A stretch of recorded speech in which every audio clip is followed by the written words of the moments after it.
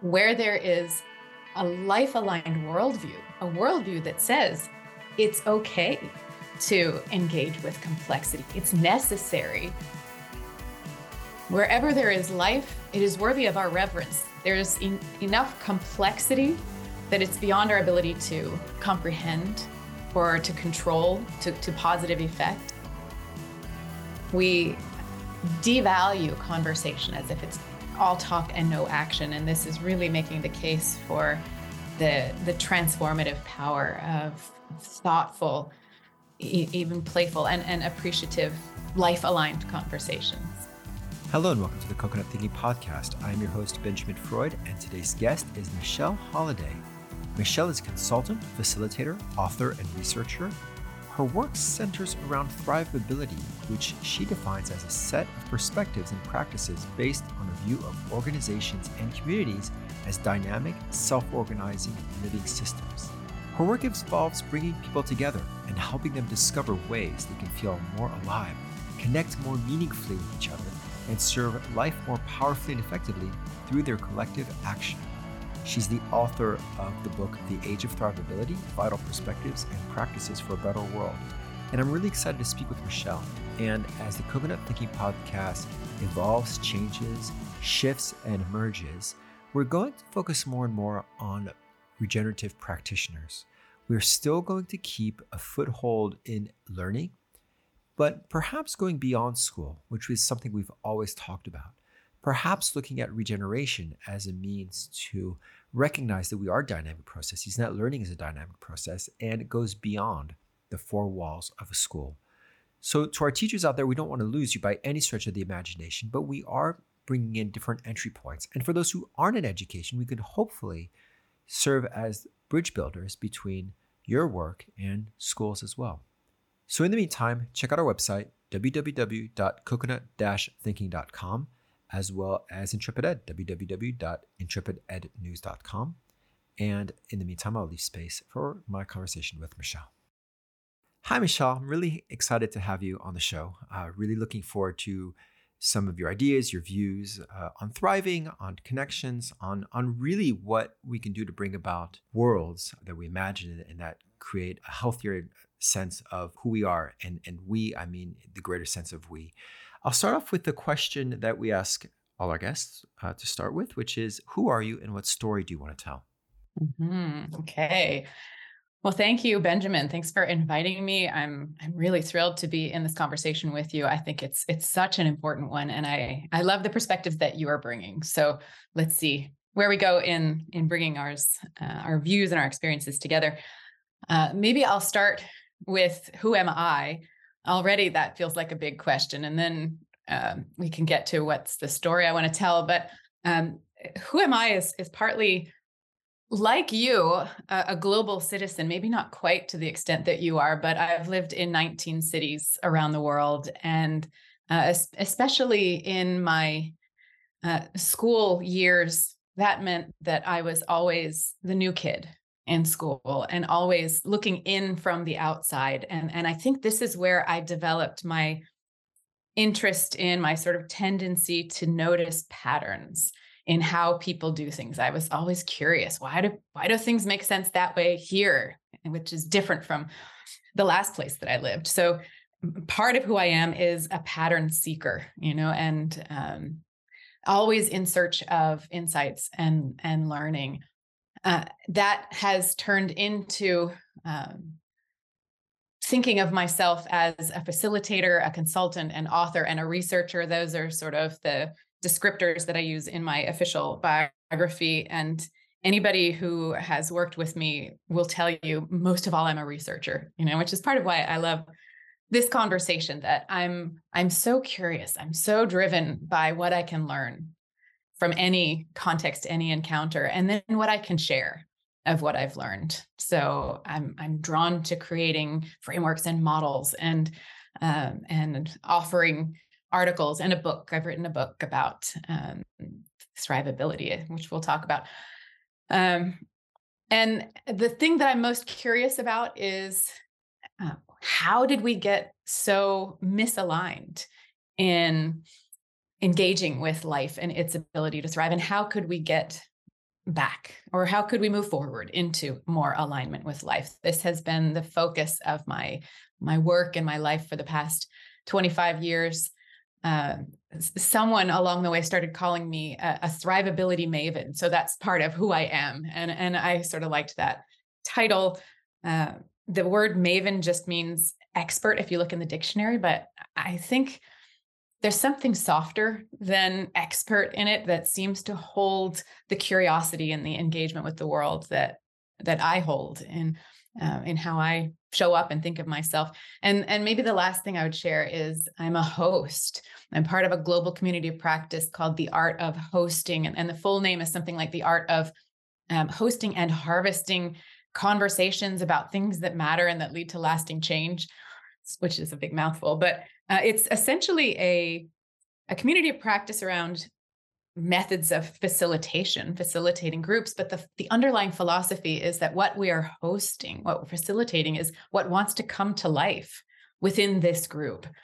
And the process is really one of learning. Whatever we're doing, it's discerning what is ours to do. What is it that wants to come to life through us? And how can we co-discover and co-create our way into that? So really, learning is essential to who I am and to all of my work in all sectors. I do some work in education, but I also work in tourism and agriculture and life sciences and everywhere. And I want first to help people understand the story that we're living within.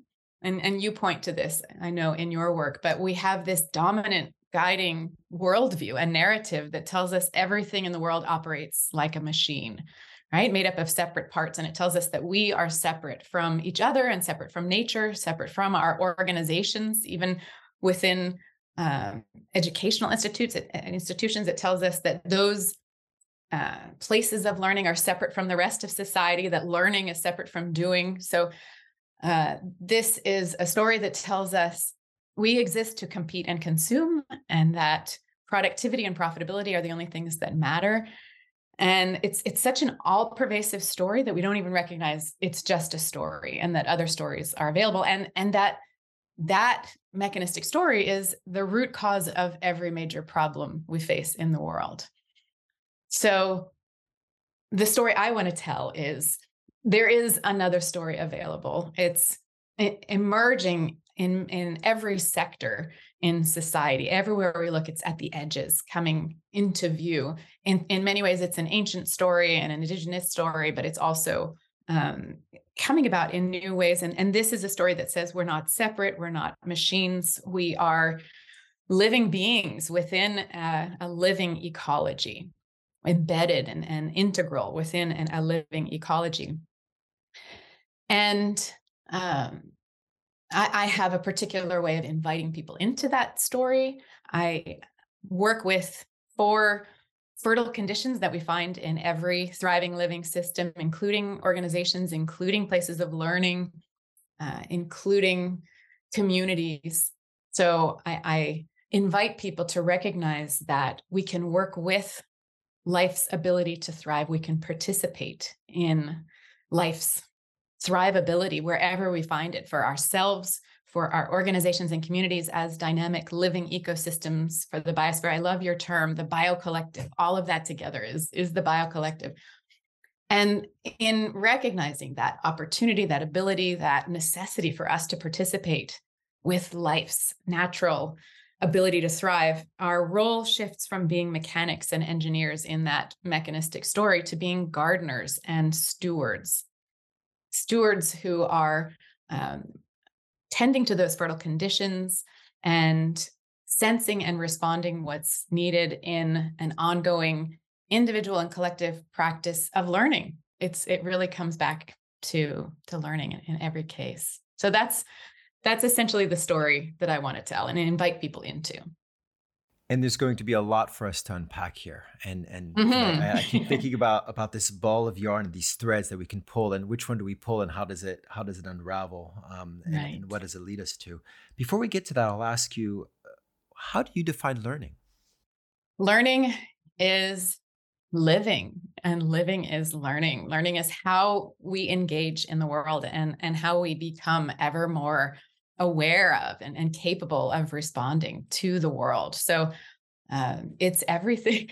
Learning is at the heart of thriving. If we hope to enable life to thrive, then we are committed to a process of learning.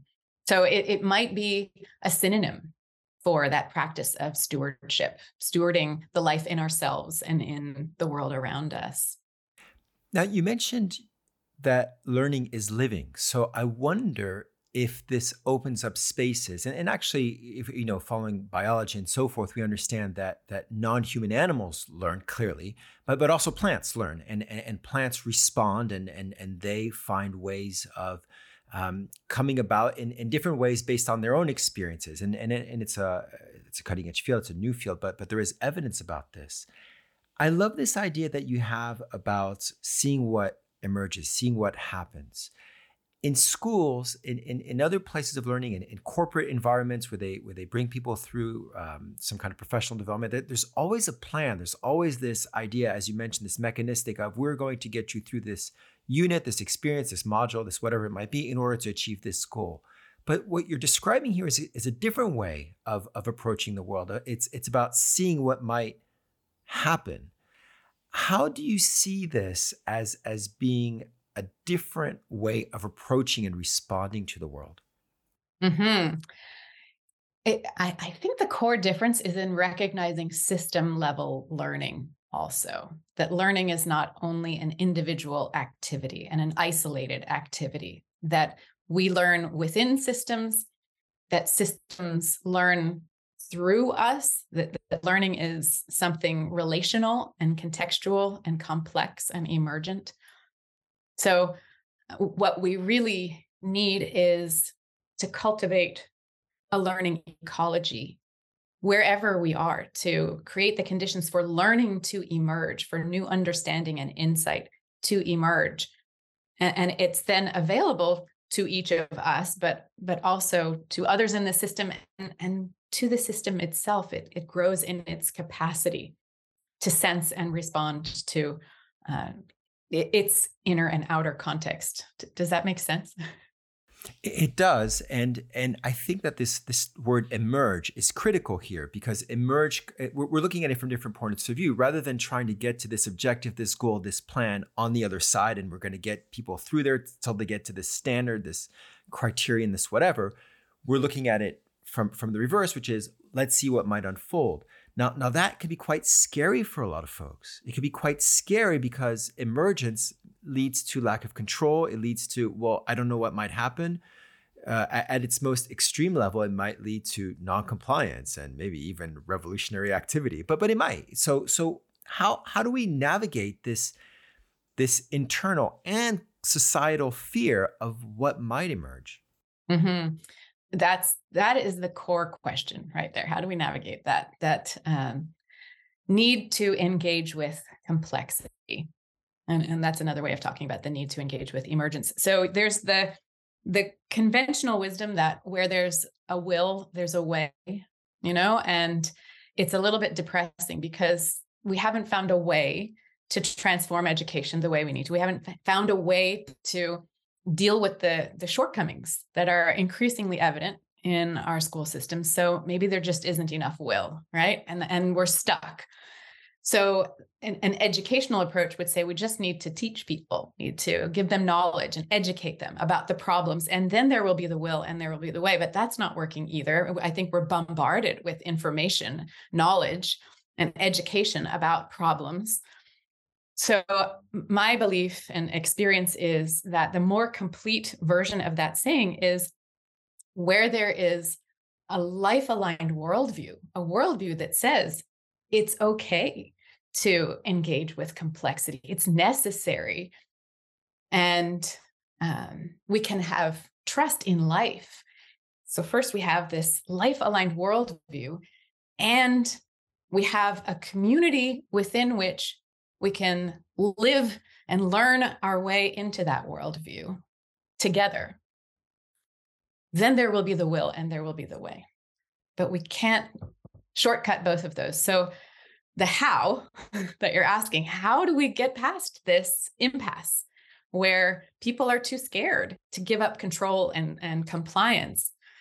We have to really dive deeply into this emerging story and create spaces where we can learn together how to navigate. There are ways, there are practices that help us navigate. They have to come together with the worldview, or the practices kind of don't deliver all of the insight and learning that they could. And I love this idea about life-aligned worldview. And I go back to, again, trees or planting or whatever it might be, that we plant something, we create the conditions for that plant to grow, or maybe nature creates the conditions. Why am I being so anthropocentric saying that we plant? Like the wind plants the seeds, and there are conditions there that some of the seeds will grow, some won't, and that's okay. I mean, that's, we can't want everything to happen, but it grows within a certain conditions. It has to have a certain amount of water, a certain amount of soil, but it also has to have other life forms to help it grow. Trees cannot survive, or certainly cannot thrive, without the fungal networks.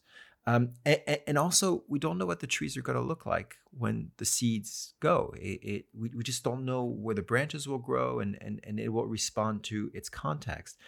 So really, it's fascinating how this is about the life alignment is how things have been going on for however long life's been around. It just happens, and we don't know what it will look like. So it's not so incredibly contrary to nature, to how we are. We just need to let things respond.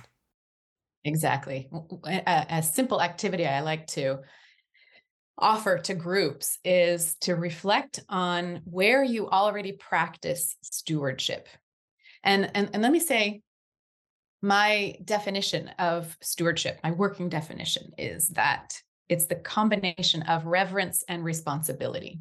So whenever there is a living system, could be a child, could be a classroom full of children, or a whole school, or a tree.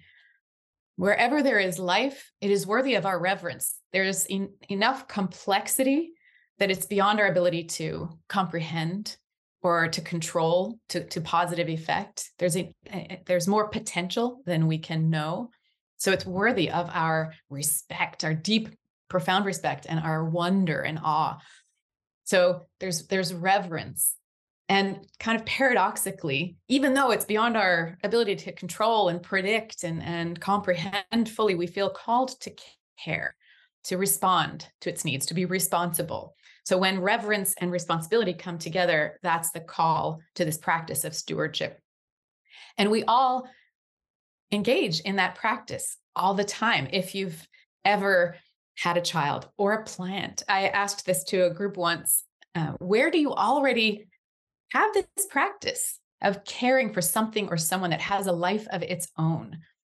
And what is that like for you? And one person shared that she cares for a sourdough starter, and they started taking care of it during the pandemic, and it's just there looking out at them from the refrigerator every time they open it, and it's more of a presence in their lives than they anticipated. So we all have that experience, and we can all reflect on what it's like. And it is sometimes uncomfortable. It's hard to raise a child or to try to grow a plant and not know, what do you need? I've got plants all around me right now, and some of them are drooping, and I don't know why. So we all have that. And that is some comfort to know it's human. It's part of what it means to be alive, to be in that kind of necessarily responsive relationship. And I love this idea of responsibility. And the word also that came about here is a reciprocity. Reciprocity because of the relationship that we have with the plants, the relationship that we have in terms of the way that we live together.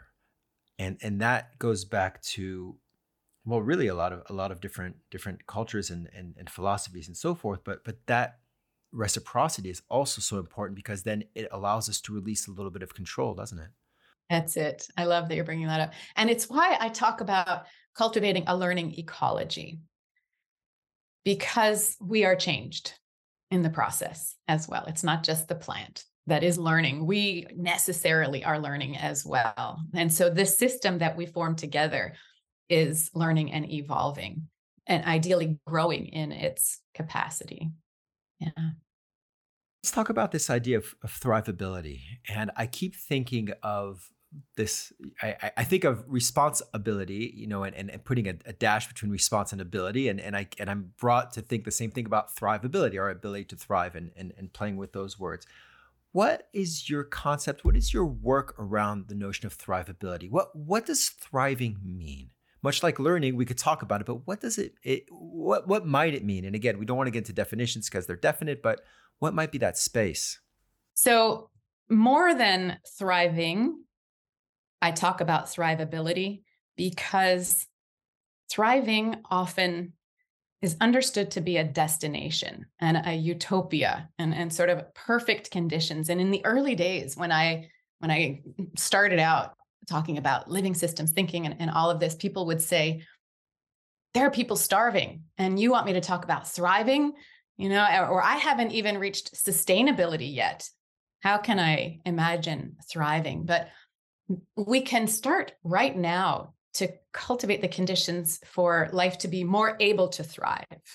That can be our ongoing practice. We can't control life. We can't force it to thrive. As you said, with the tree, it has more going on than we can comprehend, but we can tend to the conditions for it to be more able to thrive. So that's the emphasis for me.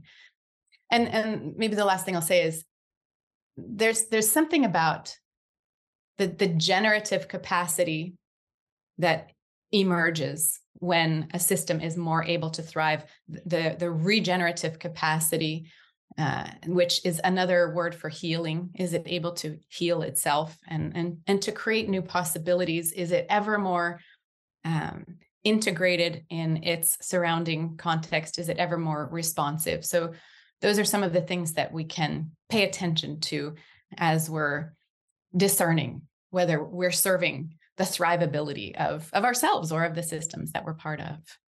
And you bring up again this word of spaces and opening up spaces, which is a space clearly is not linear in the sense that a space is four-dimensional, really.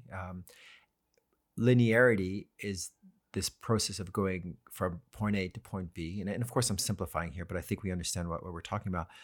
And yet we don't often create spaces because, as we talked about earlier, there's this idea of control of what might happen. And in a world in which we're trying to get kids ready for the workforce, in a world in which we're trying to get people to a certain point, there's this natural, as you mentioned, mechanistic story of this happens and this happens and this happens, which is different from opening up spaces and allowing really the diversity of what might grow happen. Mm-hmm. That's it. I worked with a coalition of nature museums years ago, and part of the process of helping them imagine themselves as a living and learning ecology together involved a shift in the name. They were initially called the Montreal Nature Museums, and they came to call themselves together Espace pour la vie, which means a space for life. And they kept their 4 individual identities, but they together became the space for life. And I love this phrase because it's such a nice translation of the concept of thrivability, which doesn't translate very well into French. But I can explain that it's about seeing your organization, your project, a conversation as a space for life, as a space in which we can tend to the fertile conditions for life to thrive. And I worked with a language school for a while, and the founder spent a lot of time in Japan. And I think it was that influence that led him never to talk about the school or the business, but always the space. What does the space need? What will enable this space to thrive? And it really meant that 4-dimensional concept of everything that's alive and everyone who enters the space, the potential that we form individually and also together. And I wonder if this opens up the question of thriving and flourishing. And I don't want to say this opposite. I don't want to create tension between the two or anything like that. But is there a nuance between the two terms? Is there one that potentially you prefer? I mean, clearly it's going to be thrivability, or at least I would assume so. But what is your sense about the different mindsets or the different approaches that flourishing and thriving bring about in terms of just that terms?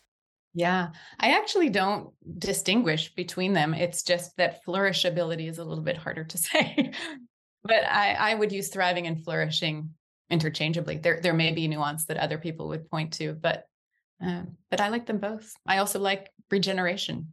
Regenerativity is a little bit of a mouthful as well. And I think that regeneration is a capability of thriving living systems. So I do make a bit of a distinction there, but I welcome all the terms.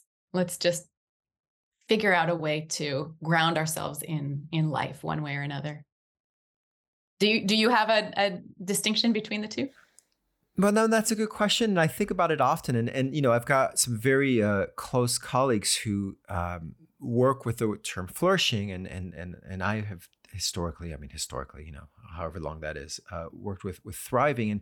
And I just wonder if the idea of flourishing is more individual and thriving is more ecosystemic. And that might be something in my head that I'm creating in this false construct, because at the end of the day, it's just my sense of what that might mean. And I just keep going back to this idea of the ecosystem being a relational piece, whereas flourishing might be one that does well, a healthy individual part. And this idea of individual, of course, doesn't really exist in itself, but I just wonder if thriving is more an emphasis on the relational. Again, I could be inventing this. I don't know. Maybe so. Yeah.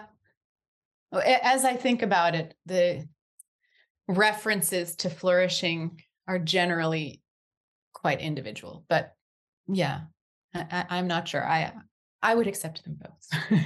And that's, again, fair enough. And I don't want to do anything against the wonderful people who talk about flourishing, because even that in itself is wonderful work. I guess my emphasis is just to make sure that we think about the relationality of it, and that it's not just that as individuals we can't flourish or thrive without other people doing that. It's more the ecosystem, again, of this idea that together there's a relationality that matters more. What's in between matters more than this sense of individualism, which again is part of that mechanistic story that we tell ourselves. That's it. Those universal design principles that I mentioned earlier, it's just 4 things and it is that there are diverse parts in any thriving living system. Those parts are supported and connected in relationship, and we can tend to that condition. We need to tend to the relationality between parts and with context. And the parts come together in relationship in a way that enables the emergence of a new whole. So we tend to that also. What is it that we're called to become together, and what's needed at the level of the whole of us? And then the 4th thing is that there's life that animates all of it. And that's where the reverence and responsibility come in, that we can't know and control everything, but we can invite inspiration, we can discern, we can sense, and support life's self-organization and self-integration at the level of parts and whole through relationship. I think that kind of is one response to your search for a clear relationality and system level kind of work as well. And again, I want to stress that it's not about getting caught up with the words themselves. It's more the sense and the feeling of that. And that kind of brings me back to what you had mentioned earlier about trying to fill our heads with knowledge and ideas and data and so forth. And when you mentioned that earlier, I keep thinking about the climate crisis. And I'm more and more uncomfortable with the idea of climate breakdown and climate crisis, because it's well more than that.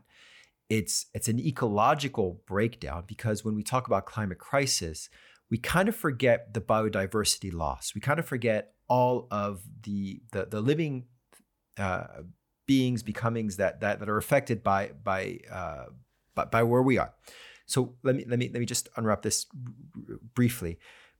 I think we live in a world where if we could continue to grow and expand and consume and yet keep temperatures under 1.5, everything would be fine. We would be happy with that. That's the idea of sustainability. Let's sustain this lifestyle. If we were to encroach on the habitats of non-human animals and plants and yet keep the temperature under 1.5, we're all good. So talking about climate crisis kind of lets us forget about the biodiversity loss.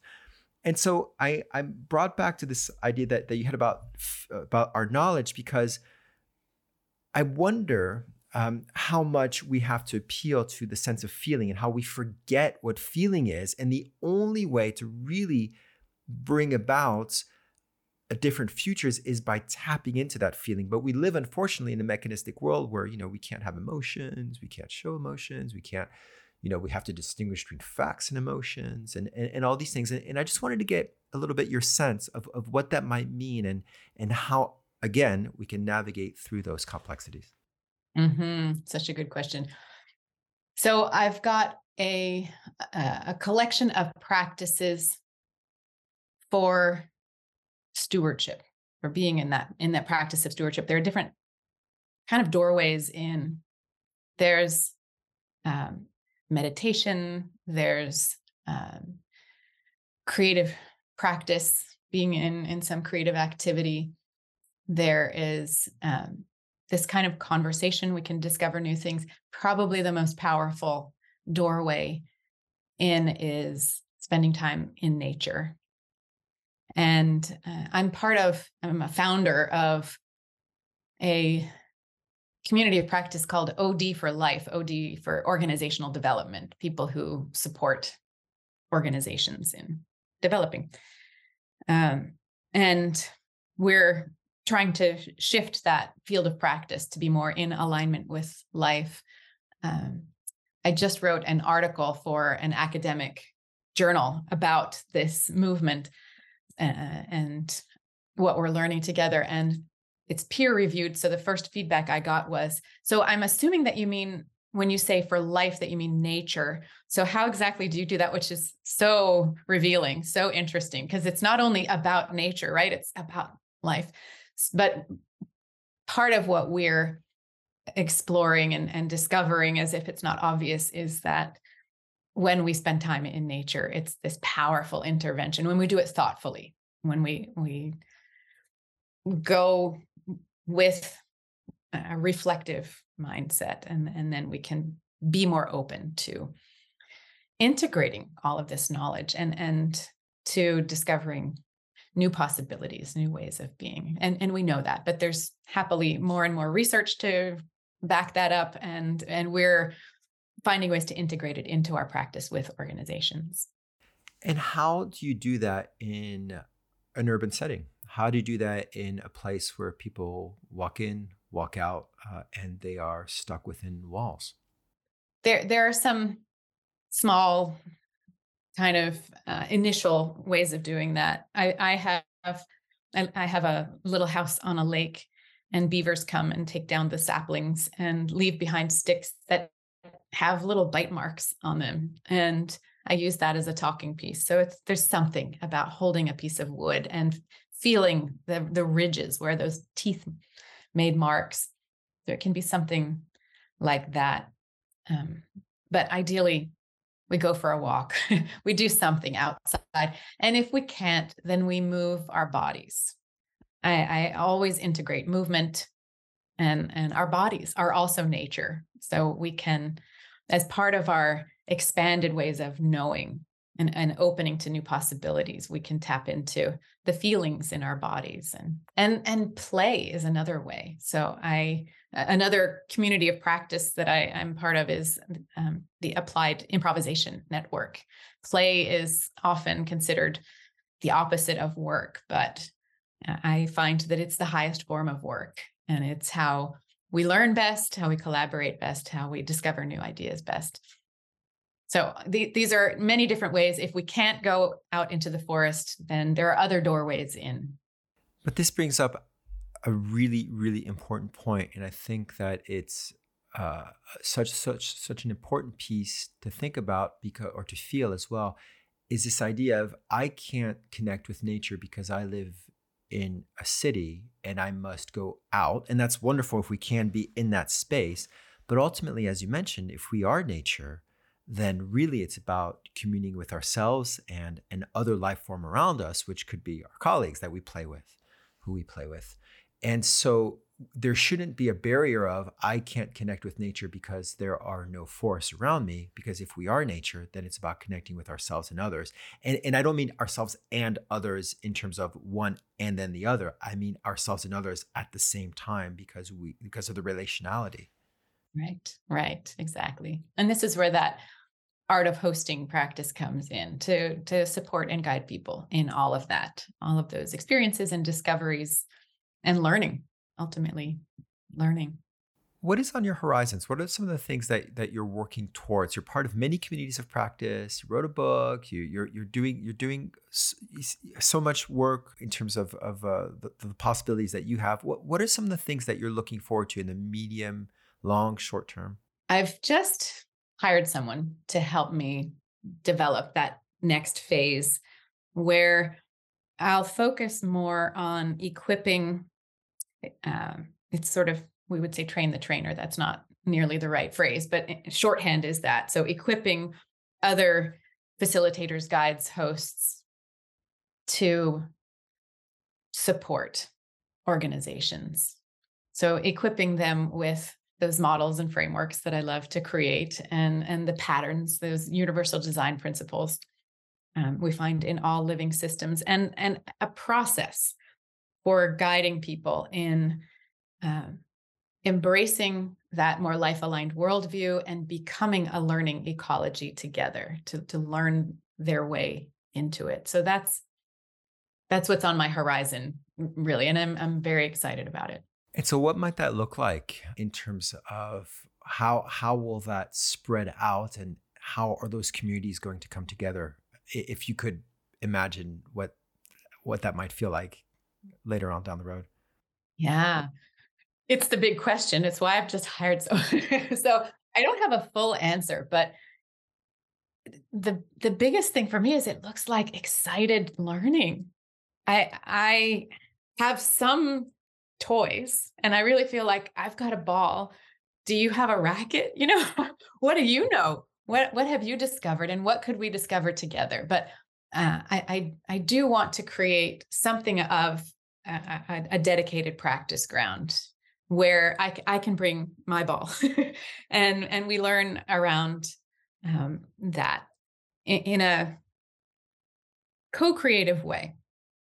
So that's the thing that I'm most excited about, being in conversations like these where we can share stories of what we're noticing and evolve the practice and the models and the frameworks together. I love that. One last question, and this is because we're trying to build our own library. What book are you reading right now? Yeah. I'm just trying to choose because I've got maybe 4 going, 4 or 5. Which one is? There's a book by some colleagues in the Netherlands, and it's called Appreciative Inquiry as a Daily Leadership Practice. And the subtitle is Realizing Change One Conversation at a Time. And I'm really loving it. Loving it for its focus on the power of conversations as a space for life and as a space for learning. And it's so countercultural because we devalue conversation as if it's all talk and no action. And this is really making the case for the transformative power of thoughtful, even playful and appreciative, life-aligned conversations. And this is the world connects us in different ways. And with OD for Life, you're working as well with Andres Roberts from Yes. Bioleadership. Yeah. Uh-huh. So he recommended this book to me, which is Appreciative Inquiry Handbook as well. So I wonder, so those connections are there about just being in that general space of what that might That's mean. it. So very excited. Now tell us a little bit about Appreciative Inquiry. What might that be for folks who aren't quite aware? Sure. It's a fully life-aligned practice. It's emerged in the late 1980s and now is a global movement. And it is focused around what is alive for any group, what brings more life to the group, and let's grow more of that. Let's pay more attention to that. Uh, and that's in contrast to focusing on what is wrong and what is lacking. And it's not that those are never considered and are not welcome, but it's a recognition of the energy that's generated and the more generative and creative ideas, the more relationship that's cultivated when we ground ourselves in what's good, what's alive, and what we want to grow more of. That's kind of it in an essence. And there are methods within it, but there's also just a core philosophy as well. Which is tremendous, this idea of abundance rather than scarcity, this idea of building out strength and what positive, good things happen when we do this, rather than let's try to fix these holes that we might not do. Exactly. Listen, Michelle, I really appreciate your time. I really appreciate the insights and the energy that you bring, not just to the conversation, but also to the possibilities that might, and I'll not use the word cheekily, that might emerge just from these different ways of approaching these different perspectives, these different starting points that we have where we don't know necessarily where we might be going, and that's okay. So thank you so much. Do you have anything else? Any this kind of the et cetera section, things that are on your mind? I don't think so. I'm just happy that you're asking these questions and gathering a body of understanding. It's generous and important. So thank you. And thank you for inviting me. It's been a real pleasure. This has been the Coconut Thinking Podcast. Thank you so much for listening. Check out our website, www.coconut-thinking.com. That's www.coconut-think.com. And of course, all the wonderful authors and thinkers and doers on Intrepid Ed, www.intrepidednews.com. Looking forward to hearing from you. Leave 5 stars, subscribe, and speak to you next week. Bye-bye.